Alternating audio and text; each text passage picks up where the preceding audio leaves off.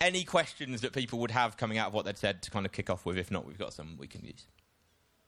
Cool. So I guess to start with, we had a lot of ideas and thinking about kind of heaven and hell as concepts and where, what we think about that. I think my question is, outwardly processing the question, my question is then where... So currently through our filter and through our kind of where we are in society, blah, blah, blah, and, we're hearing all that, a lot of people's... sort of thoughts on heaven and hell is that they're kind of two different places, and basically how have we got to where our thinking is so far? So then where do we have to go back to reconstruct that? I think that's my question.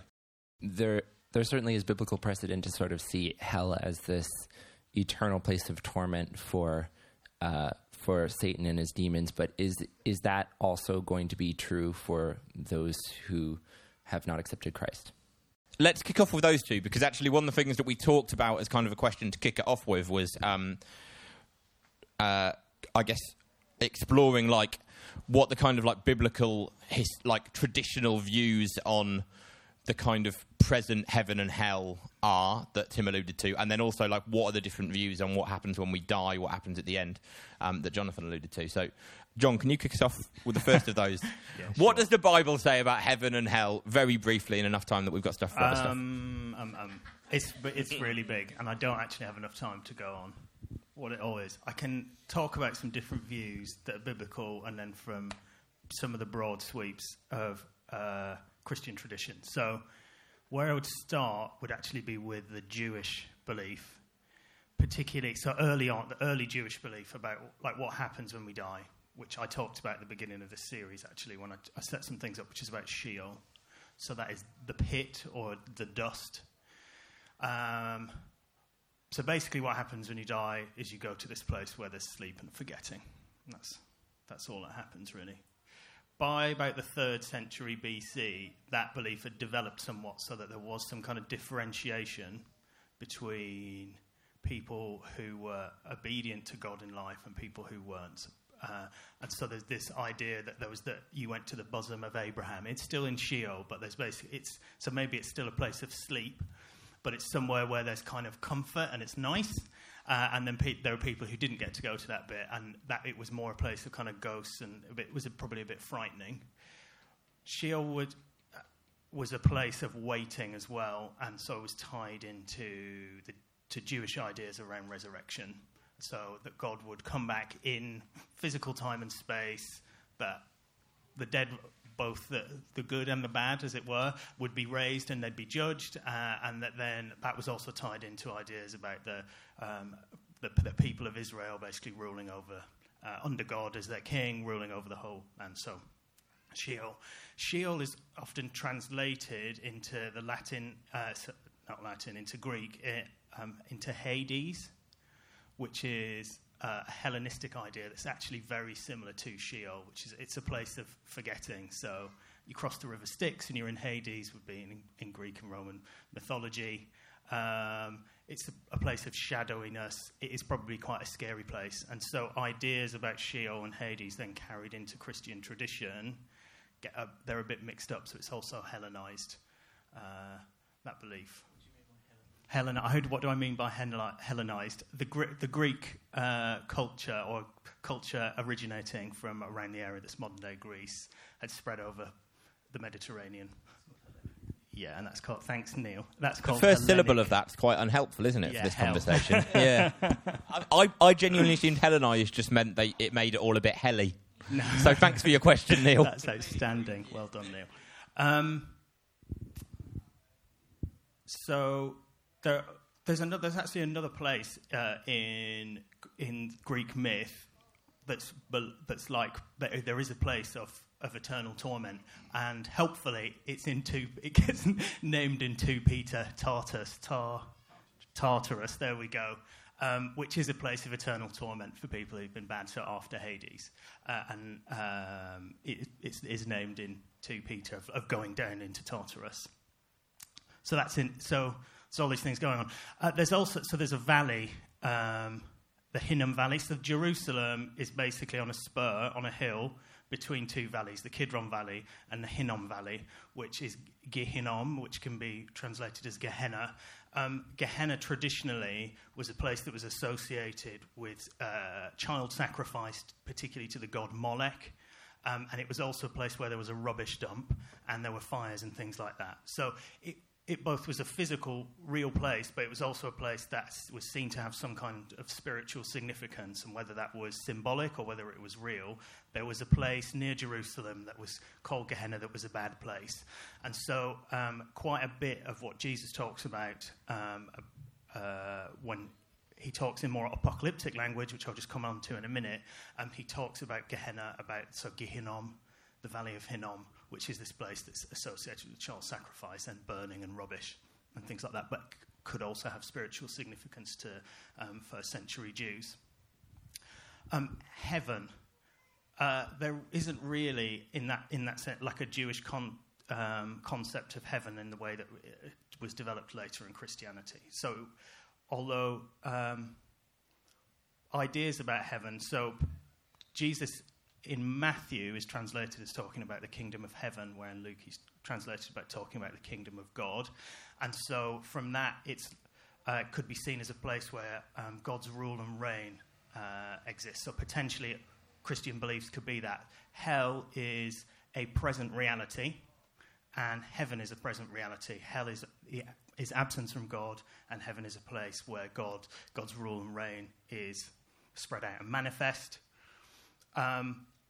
Also, they could be physical places, so potentially Hades and Sheol were thought to be like physically present, maybe under the earth, and heaven was maybe thought to be present above the sky. So they could be both spiritual places, or they could actually also be physical places as well. The Eastern Orthodox Church, so just coming to kind of present time, as an interesting position on heaven and hell, which is that because the Church Fathers had such a spread of beliefs about them that but they're not actually, there's not actually a matter of doctrine, it's a matter of theological opinion about heaven and hell. So that's their actual position. Whereas the Western Church, the Catholic Church, and then actually later on into Protestantism, certainly by kind of the early Middle Ages, had a fairly settled view that hell was a place that people went to after death, that it was absence from God, but also that it was a place, so there was particular judgment after death. So when you die, you immediately get judged, and you might go to heaven or hell, and that then there was a general judgment afterwards. And at that point, you then might also go to hell. And ideas about purgatory, which is a space where maybe you've not done things that are bad enough for you to go to hell forever, but you need to just kind of be punished for some things, you might go to in the middle there. So, yeah, that's a kind of, so there's a spread into kind of medieval Christian thinking on the Orthodox Church and the Catholic Church of, one is, all of those ideas were at play in the Orthodox Church. It's just that because the Church Fathers don't agree, we can't take a position of doctrine on it. And in the Catholic Church, that actually there is a heaven and hell, that hell is about punishment, that heaven is about reward. Well, what about resurrection as well? So resurrection obviously is this Jewish idea that we all come back to life in physical reality. Heaven is not incompatible with that, because if heaven is a place of the rule and reign of God, and that there's a new heaven and a new earth later on, and they kind of come together, that ultimately resurrection and what happens after that could be heaven coming to earth, and the kingdom of heaven that Jesus talks about in Matthew. Maybe that's that thing. Some other ideas. Annihilationism. So because we all got kicked out of the Garden of Eden, or Adam and Eve got kicked out of the Garden of Eden, figuratively, and they no longer had access to the tree of life, that actually humans aren't of themselves that immortal, they don't exist forever, potentially. And therefore they're only alive because God is with them. And so if there's an ultimate withdrawal of God, so potentially hell, they may end. Therefore, that's an idea of annihilationism, that either at particular judgment or at general judgment, so either immediately after you die, or at this future judgment point, that you may cease to exist because you're apart from God. And then ideas of universalism, they're not just so simple as just everybody's going to go to heaven, to some disembodied bliss. It's the idea that really, once you're faced with Jesus and God, either straight after you die or this end point in time, there's nobody that's not going to bow the knee and follow him just because of how compelling he is and how wonderful he is, and he's our creator. And therefore, if there is a moment of decision that's beyond life and that there is forgiveness for everything that we do, then everybody's going to end up there.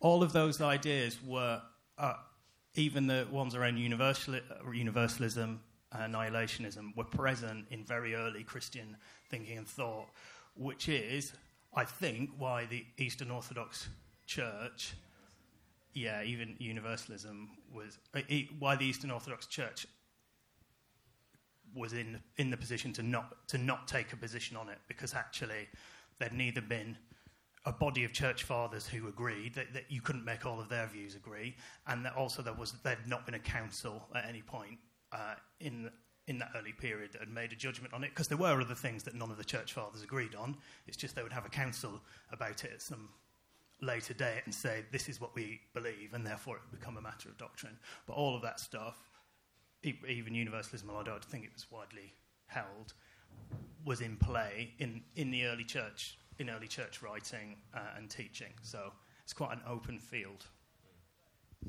Neil, can you talk to us a bit about like some of the historical ideas and maybe current ideas about like the end game, as it were? Like what's this all heading towards? What's this all heading towards? Yeah. Interesting. Okay, so I can give you N.T. Wright's version of what happens when we die, if that would be helpful. And you can take it or leave it. So, just to put it in kind of a narrative form, I'm basically repeating what John says as a story.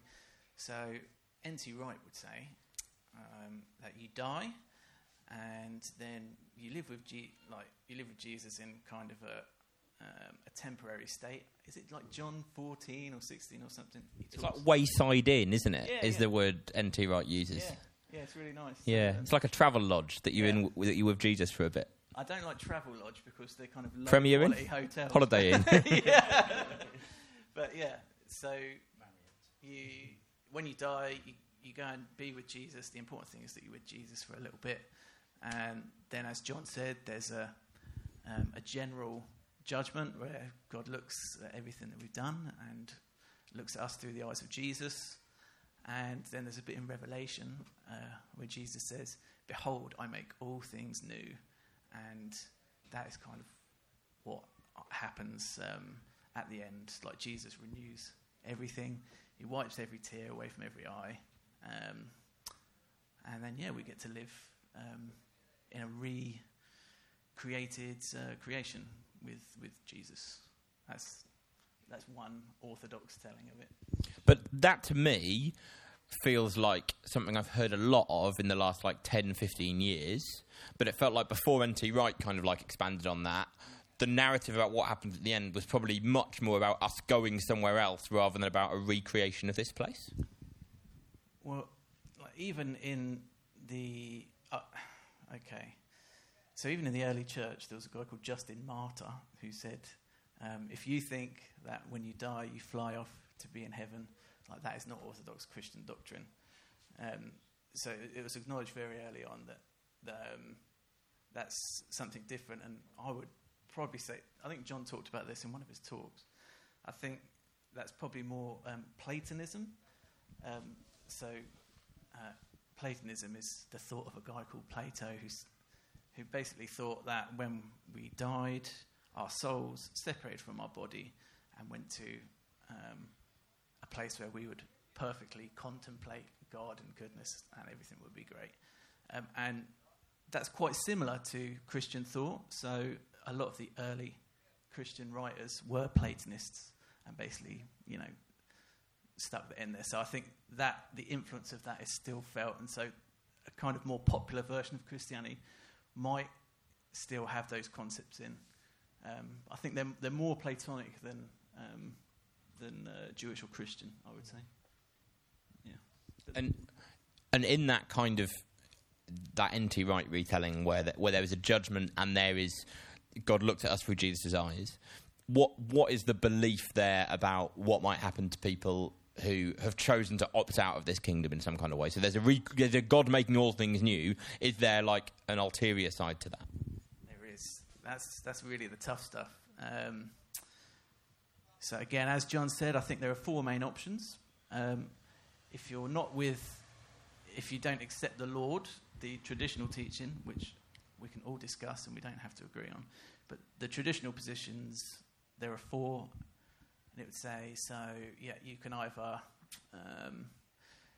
so there's annihilationism, which is like, if you don't believe in Jesus, then you will cease to exist, be annihilated.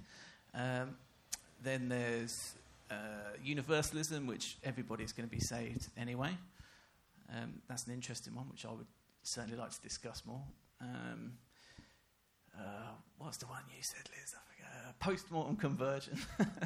So after you die, you meet with Jesus and you say, "Oh, I was wrong," and everything's fine. Or there is eternal conscious torment, which is somewhat unpopular nowadays for some reason, which means that you are conscious and that you are punished forever and not annihilated. And there are positions in between that. There are the big four: annihilationism, universalism, post-mortem conversion, and torment forever. Yeah, we've given you the light stuff, really, haven't we? Yeah. You're welcome. There's some more stuff that I'd like to ask, but any other kind of questions or comments just off? Sam, what kind of hand have you put up there, mate? Is that a new question? That's a new question. Oh, it's a new question from Sam. This is maybe not after this stage, but I just wondered how important you think belief about this stuff is. Because so John, you talked about like the Eastern Orthodox fathers, and like most of the time, even the people I know who have quite like clear ideas around what they think about heaven and hell, and even quite like stark ideas around heaven and hell, I often feel like I don't think they really believe it, because if they did, they'd be probably living quite differently. I wonder how like important you think like belief about this is, what your beliefs are. And can I link to that a question I want to ask? Like, not only how important is it, but what are the implications of what you believe to the way you do? Yeah. Go on, you two. Off you go. I'll let you talk about implications, Neil. Something I'm thinking about, just to prefigure your question, then I'll come on to it. Something I've been, out of this series, been thinking about is like how important are beliefs about, so rather than heaven and hell, but like about resurrection, what that is and what's going to happen. Because it's very apparent, reading the New Testament, that certainly the things that were written a bit earlier, they all expected Jesus to come back, like then. So they thought, some of us will die, but actually some of us will really see him. And then as it gets on a little bit, the flavour kind of changes a little, and then it's he'll come back kind of soon. Maybe it'll be a few generations. We're still here, unless we've missed something. That'd be bad. We're still here, and so just thinking about like what's going to happen. Should we be expecting in our lifetime to see like something, the end of time and space, or not necessarily the end of time and space, but for God to act decisively in time and in space and in history to bring all things to a conclusion, and there'll be a new heaven and a new earth? And I don't know. I would find it very difficult to believe for that, just because of the last 2,000 years have happened. I'm just like, just on the probability. Well, depends what kind of distribution it is, but it's very unlikely to happen.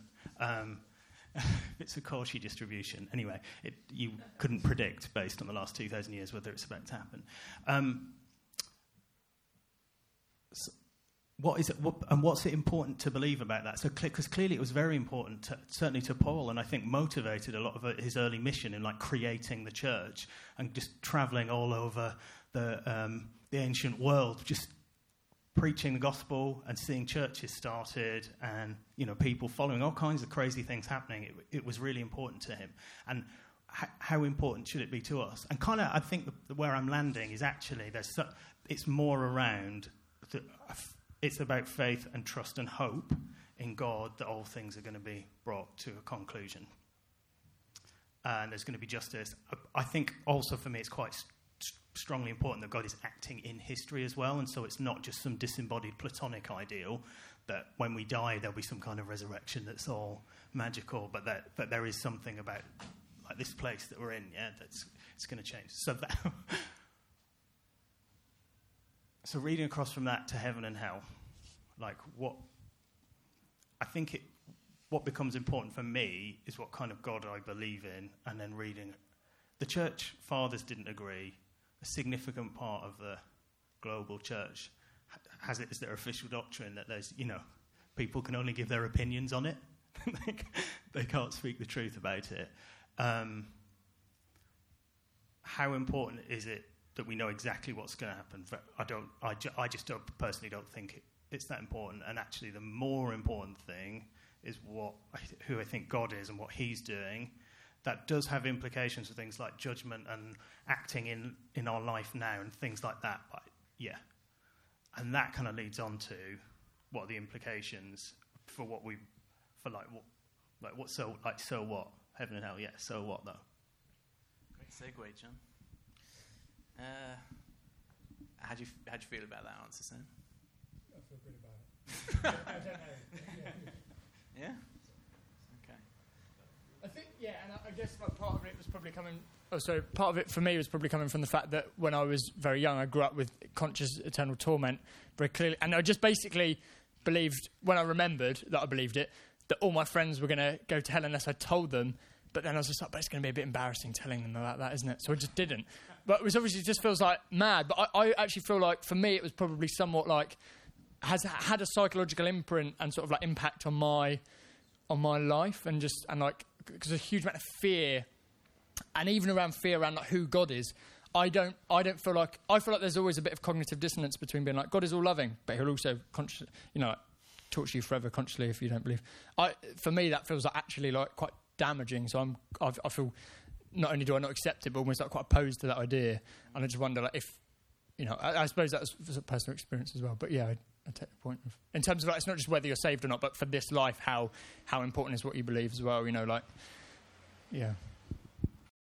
Well, can I suggest, because your idea was it's not really about what you believe in the afterlife as much as what God you believe in. And I think what Sam was saying is it almost seems like your belief in the afterlife informs your view of God. So in that case, it would be important. That's a suggestion. I think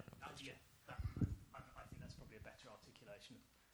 I think that's probably a better articulation of where I would be. I think they're in conversation, aren't they? I think they need to be in conversation. So it's not just we go read from one to the other, but actually it's part of the whole thing. Tim's got a point. He could have had a point when I was stood at the back. Yeah, I was saying in our group that if you make heaven and... Like, is the problem that we've made heaven and hell like a destination rather than just kind of the... What was the word I used? Like the fallout of kind of like... Not even a consequence, but it's just... we've had to wrap our heads around and grab some thinking from somewhere because it's actually almost outside kind of our thinking. And we've put so much emphasis and made it so important about heaven and hell that they've become things rather than actually... Oh, that was it. Yeah, they've become the destinations rather than if you focus on relationship, and that kind of goes sort of Sam's point. If I focus on relationship with Jesus and sort of with God, then actually the heaven and the hell bit become kind of part of it rather than focus on the heaven and the hell that then informs the relationship. So there are two responses. There's the cold, hard, rationalist response, and then there's the pastoral response. The first response, which I prefer... No, I don't prefer it. That's a joke. The facts of the matter, in this case, obviously make it an extremely important thing. If there are human beings that are eternally tormented for the rest of time, then that makes it an important question. That's just a fact, isn't it? More pastorally, I think Sam's response is probably the better one, course, it can. You don't want to have a set of beliefs that causes you to be like fearful and kind of upset all the time. I don't know. Like, I had a friend whose mum was a very devout person, and she would go to church, and I think she would hear stuff about, like, you know, people going to hell, and then she would come home and she would berate her son and be like, you know, you've got to turn your life around and stuff, because I guess she was afraid he was going to go to hell. And that just, it doesn't sit right with me. Do you know what I mean? Like, if I'm trying to live the Christian life, that doesn't seem like a step forward. It seems like a step back. So I think it's really important what you believe, isn't it? Like, if you think, what Sam said, it's really important what you believe. I think that's all I got on that. Do you think it's possible to give people who...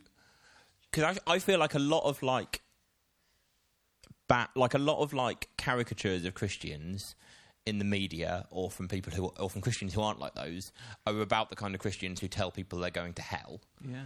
And do you feel like I've been sitting here thinking, actually, maybe that's quite unfair. I'm reminded of there's this bit of stand-up where this comedian American comedian is talking about abortion, and he basically says that, like, if you believe that, like, abortion is bad and that people are killing, like, babies, you should absolutely, like, tear down abortion clinics and protest at all times, because it's the worst thing that a human being can do.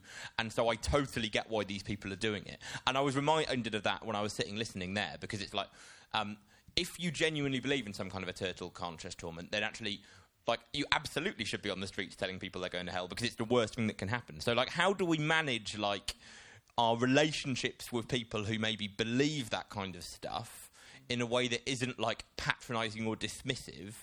Because clearly that's not coming from a place of just wanting to be, like, the loony guy on the street, but it's coming from a place of, like, genuine love and compassion for the people that are walking past. Which... It's a new point on an existing question. To kind of go on from your point there, I think where I've got to in my walk and my kind of heart for evangelism, people knowing Jesus, is there's two types of evangelism. There's selfish and there's selfless.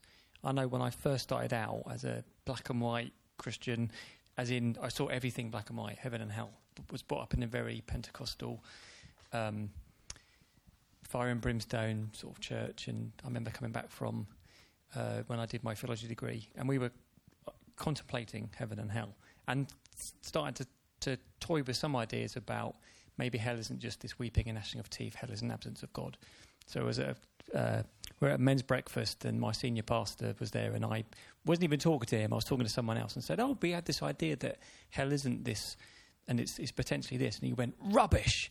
He said, the devil's deceiving you. It definitely is heaven and hell, and if you don't save your family, they're going to hell, all this kind of stuff. Because I used to struggle. When I first became a Christian, my first thought was my mum's going to hell. And that used to upset me on a regular basis. So my heart for evangelism was very selfish. And with my friends and family, if you're doing it, as Sam was saying, from a kind of point of view of hell, they're going to suffer if I don't do something. My heart for them knowing Jesus was a selfish one, because I needed them to be saved, because I couldn't cope with the idea of them suffering, or it would let me off the hook if my family accepted Jesus, because we're not in conflict all the time. Where I've got to these days is when I evangelise to my family, I do it about them, not about me. And so my focus is, rather than you're going to hell or you're going to heaven or whatever, there's a truth, which is God is real and God is love. And that's where I start from, rather than the mindset, which is you go into hell, and if I don't save you, then what's that mean for me? Does that mean I'm going to hell because I haven't done what I'm supposed to? Am I going to be judged for that? The times when I felt called to speak up, if I haven't, am I condemning people to hell? Which is not a great place to be. It's a much better place when I evangelise to people from a point of view of, all I have to give you is the truth, which is there is a real God. What you do with that is your choice. I'm just here to show you that truth rather than talk to you about heaven and hell. I think it's a slightly new question, I think. It's on the basis of, does the Bible talk about Christians and non-Christians being judged and sent to hell? Or is the Bible actually just talking about Christians?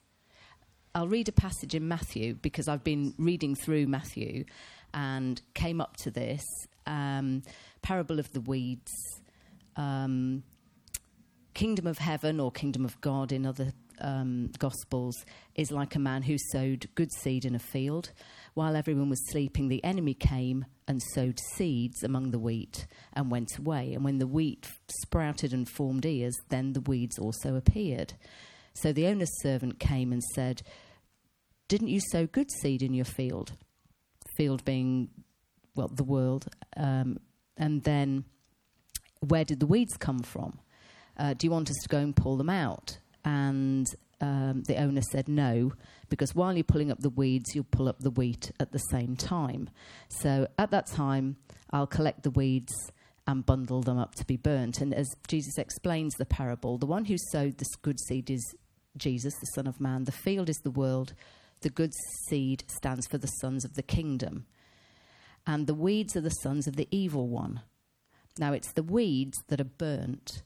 So who are the sons of the evil one? Is it just anyone, everyone that's going about their business? Or is it people that have misled the Christians or the kingdom of God? What does that mean? Because it's those sons of the evil one who will be thrown into the fiery furnace where there'll be weeping and gnashing of teeth. So is that anyone or specific people? Do you have an answer for that?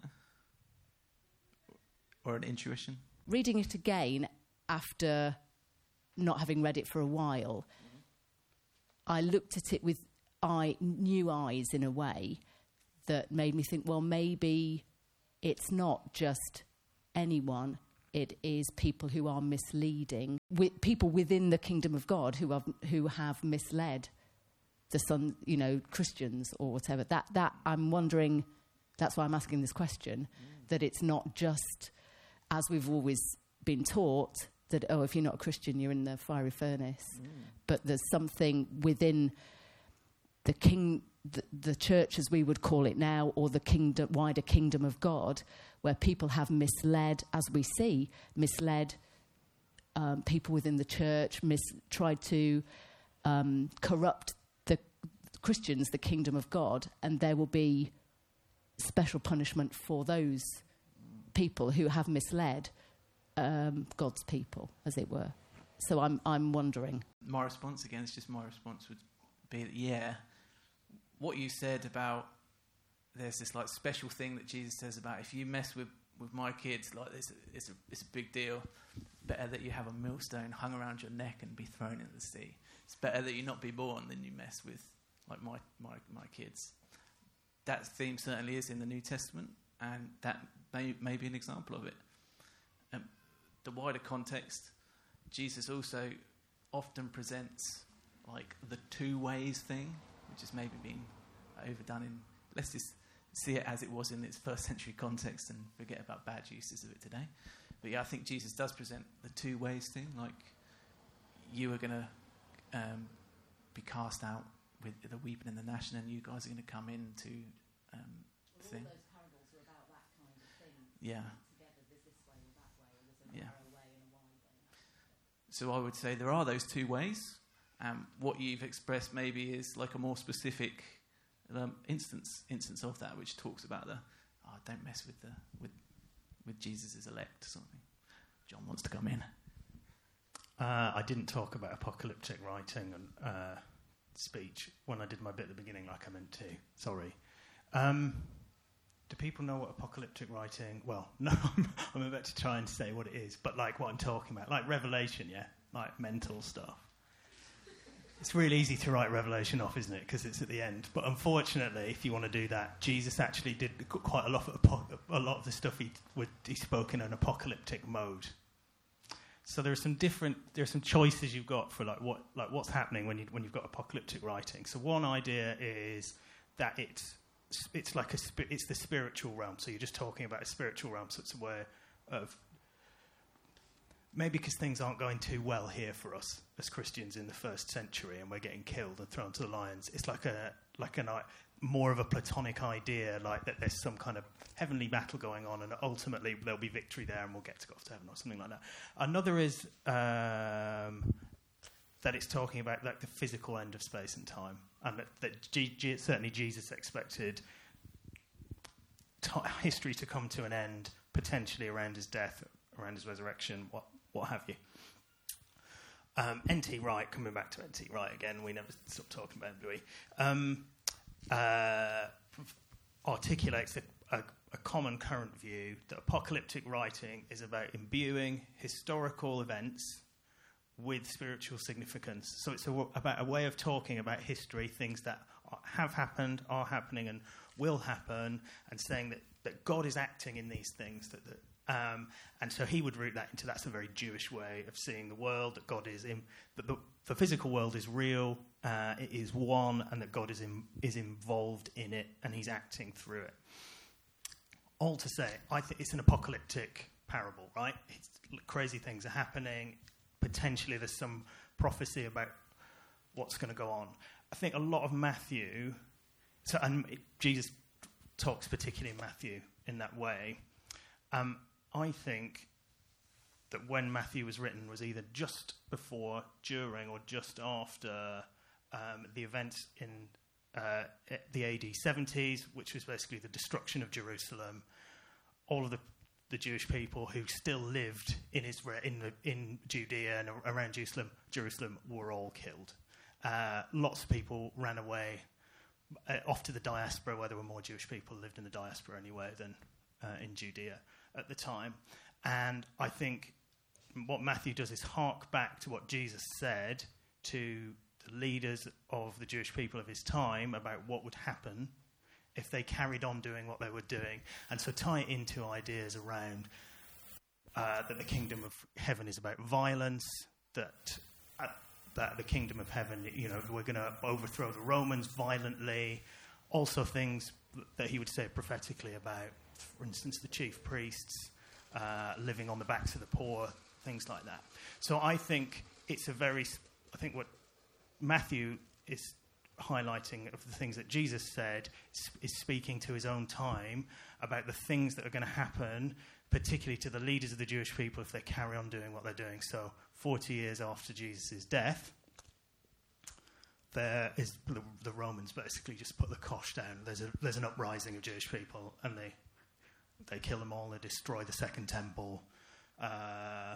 They knock a lot of things down in Jerusalem. They don't completely destroy it. They cart off any Jewish people that are still there who haven't run away and who aren't dead. So I think it's a very specific thing saying, Jesus warned you about what would happen if you carried on with your violent ways. So I think it is apocalyptic.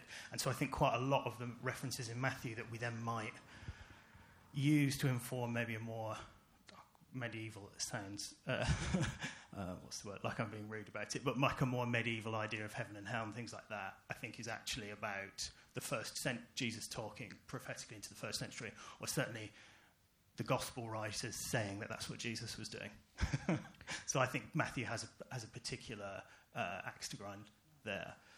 So, for instance, there's another parable, the parable, but this is in Luke, of where Lazarus and the rich man, that's very foundational, particularly for the Catholic view of heaven and hell, where basically the rich man Lazarus is begging outside his house, and then the rich man ends up in hell, and Lazarus ends up in heaven in the Catholic sense. But really, the rich man ends up in torment, and Lazarus, which is actually like an interpretation of the non-Jewish servant of Abraham, ends up in the bosom of Abraham. And I think it's doing the same thing again. It's actually, we've taken ideas that the gospel writers had, that things that Jesus said were about talking to that time where there would be great tumult in Israel, basically, and have then applied it and said it's got this spiritual significance. John and Neil, just to finish, could you give us like 30 seconds each? And John, can you give us 30 seconds? On like where you would want to leave people with the kind of stuff we've been talking about. How would you want people to what would be the thought you'd want to leave people with? Okay, so these beliefs are important, but there is much uncertainty about them. And so I feel like when there's uncertainty, just be kind and love people, and you won't go far wrong.